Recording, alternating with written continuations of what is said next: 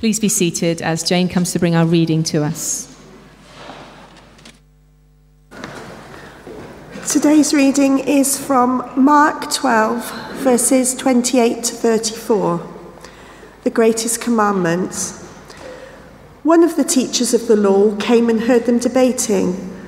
Noticing that Jesus had given them a good answer, he asked him, "Of all the commandments, which is the most important?" "The most important one," answered Jesus, "is this: Hear, O Israel, the Lord our God, the Lord is one.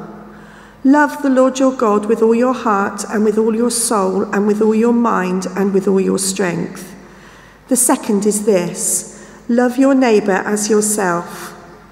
There is no commandment greater than these." "Well said, teacher," the man replied. "You are right in saying that God is one and there is no other but him. To love him with all your heart, with all your understanding and with all your strength, and to love your neighbour as yourself is more important than all burnt offerings and sacrifices." When Jesus saw that he had answered wisely, he said to him, "You are not far from the kingdom of God." And from then no one dared ask him any more questions. This is the word of the Lord.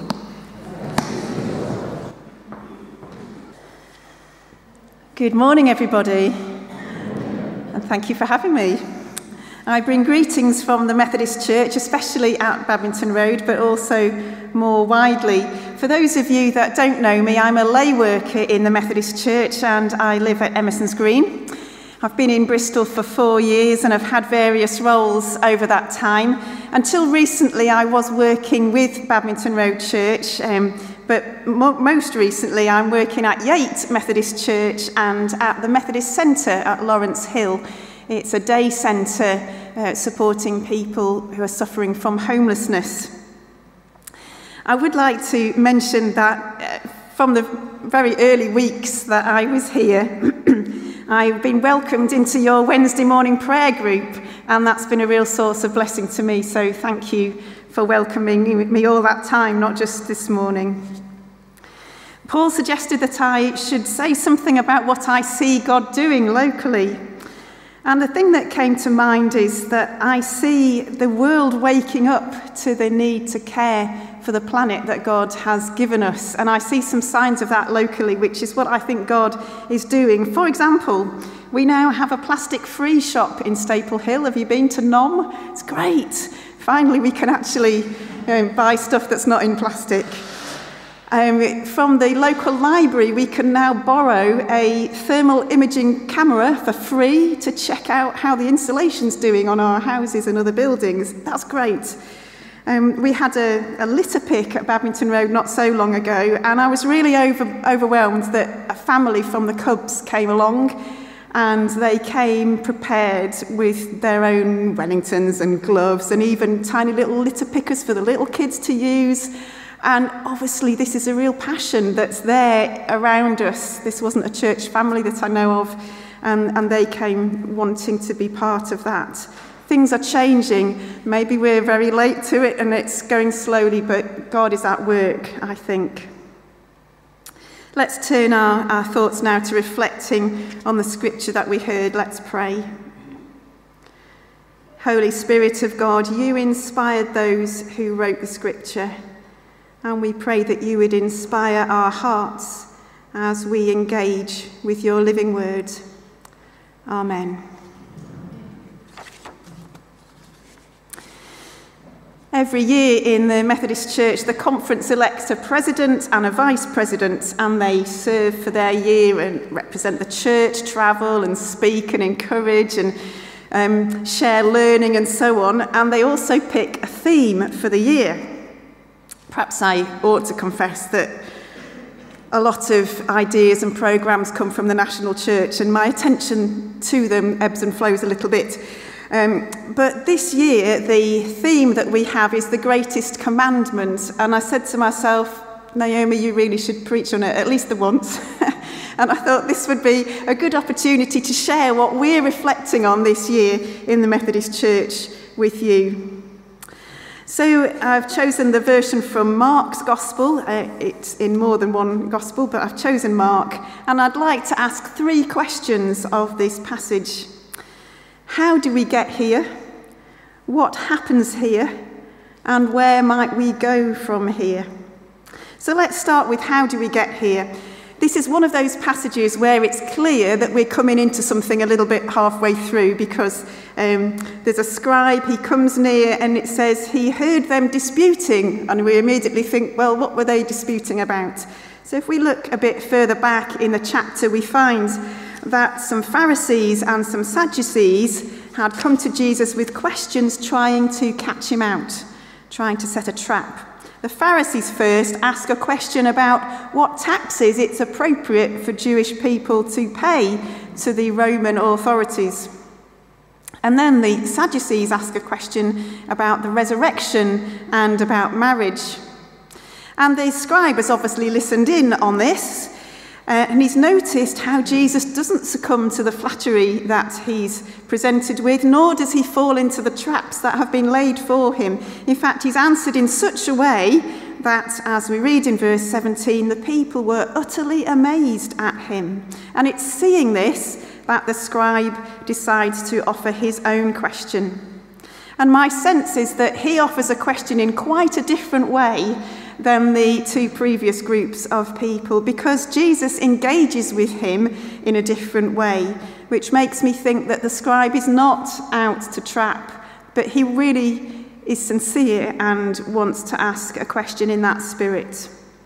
So that's, I think, how we get here in the context of Mark chapter 12, but there's another context, and that's the Old Testament context, because Jesus quotes twice from commandments in the Old Testament, and I'd like us just to see where they come from before we move on.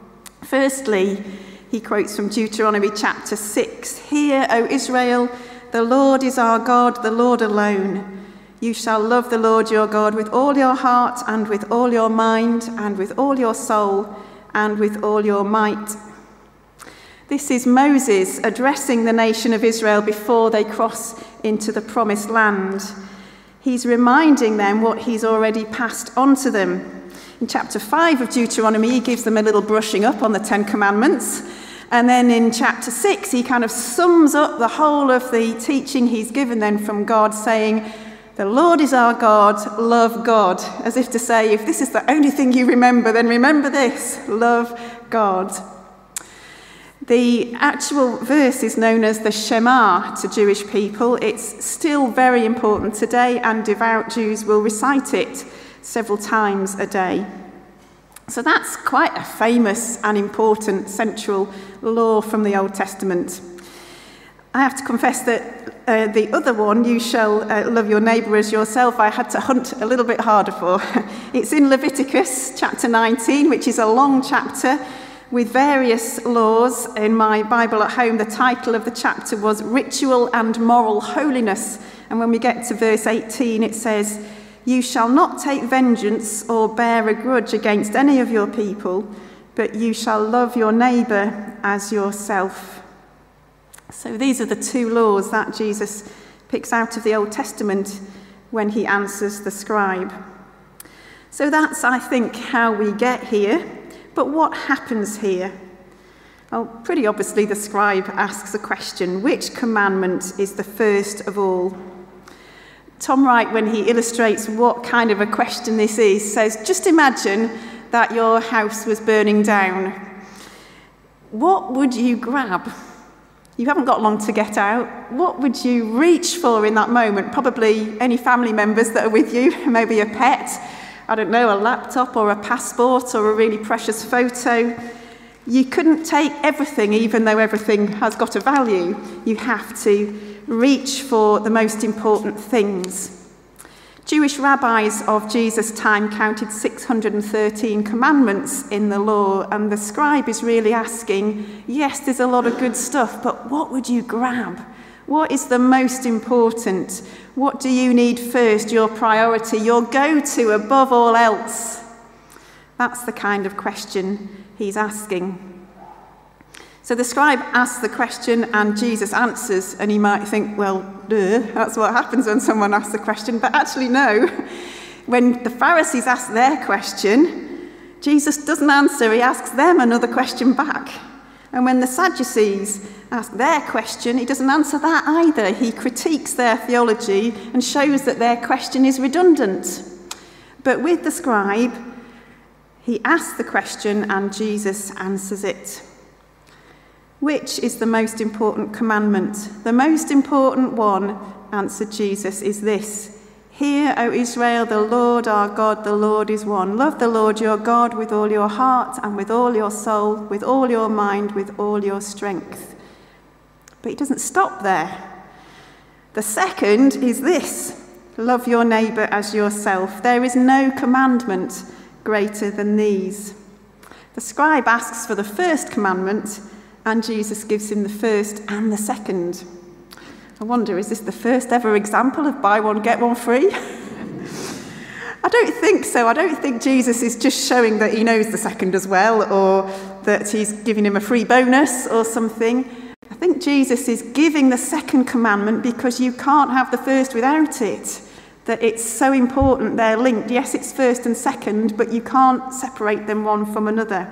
Really interesting that he says there is no commandment, singular, greater than these, plural, as if they're at the same time one and two. Very interesting. Tom Smale says that the true love of God must be expressed as love of others also. And how we understand that second commandment is defined by whether or not you acknowledge the priority of the first. I think what he means by that is that what I understand about God through loving God shapes my love for other people or otherwise.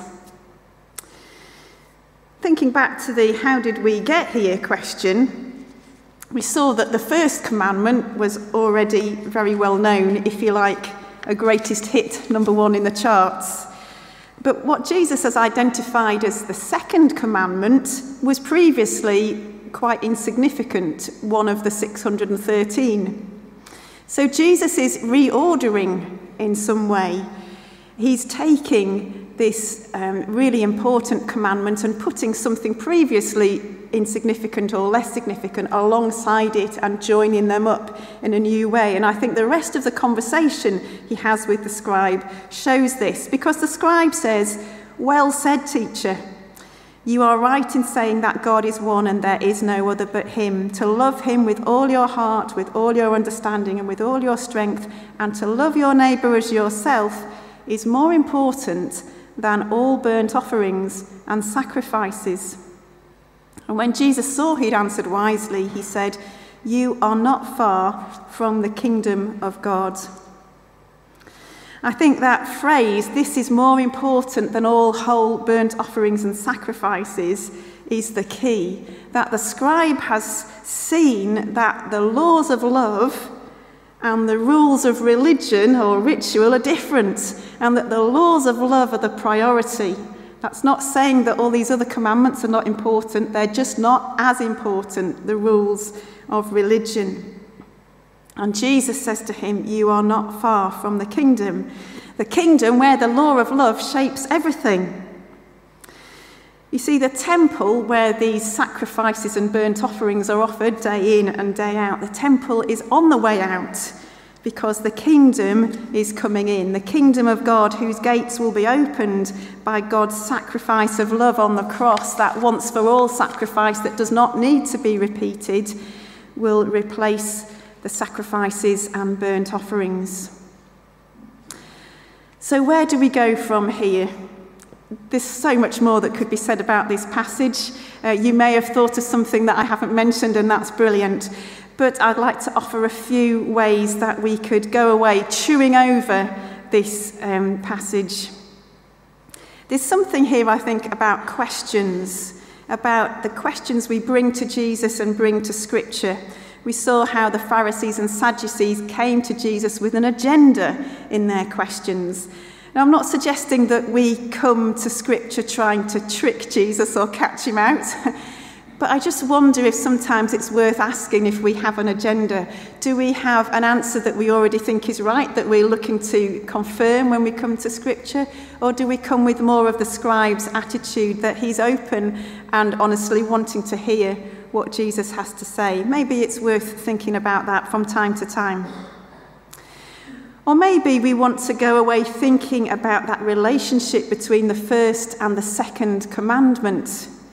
The first commandment seems to be a kind of upward journey into the love of God. And yet it's inextricably linked from the second commandment, which is a kind of downward journey in humility and service into loving others. A journey which reflects how Jesus is described in Philippians chapter 2 as making himself nothing, being found in human form. So how does that work? An upward journey into God and a downward journey into humble service of our neighbours. You can figure that out and let me know. But the thing that really touched me personally when I read this passage was the word all, which comes up a lot, as you've probably noticed. It's only very recently that I've come to start to understand how much we read the Bible through the spectacles of our own personality. Someone's been helping me recently see how driven I am by perfection and self-criticism. So when I read this passage, the old Naomi read all, and started saying, oh, you're not there. You're definitely not loving with all your heart and with all your mind. And it started to become quite negative and self-critical.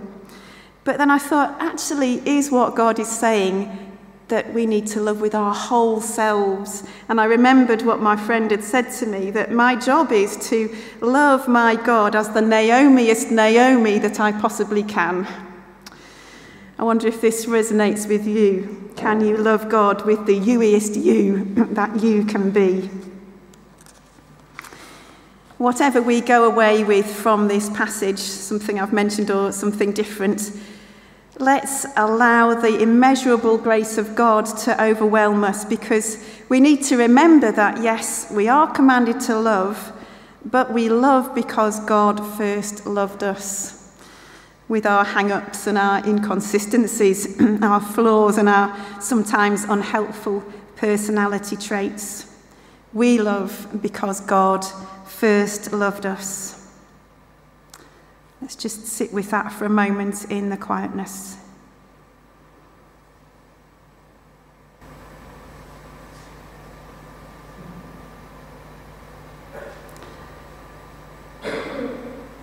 Lord God, may your Spirit allow this truth to permeate our hearts, that we love because you first loved us, and may it also shape our lives.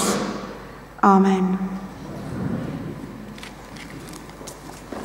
Can we pray for you before you go? Let's just pray for Naomi before she sits down again. Heavenly Father, we thank you so much for Naomi.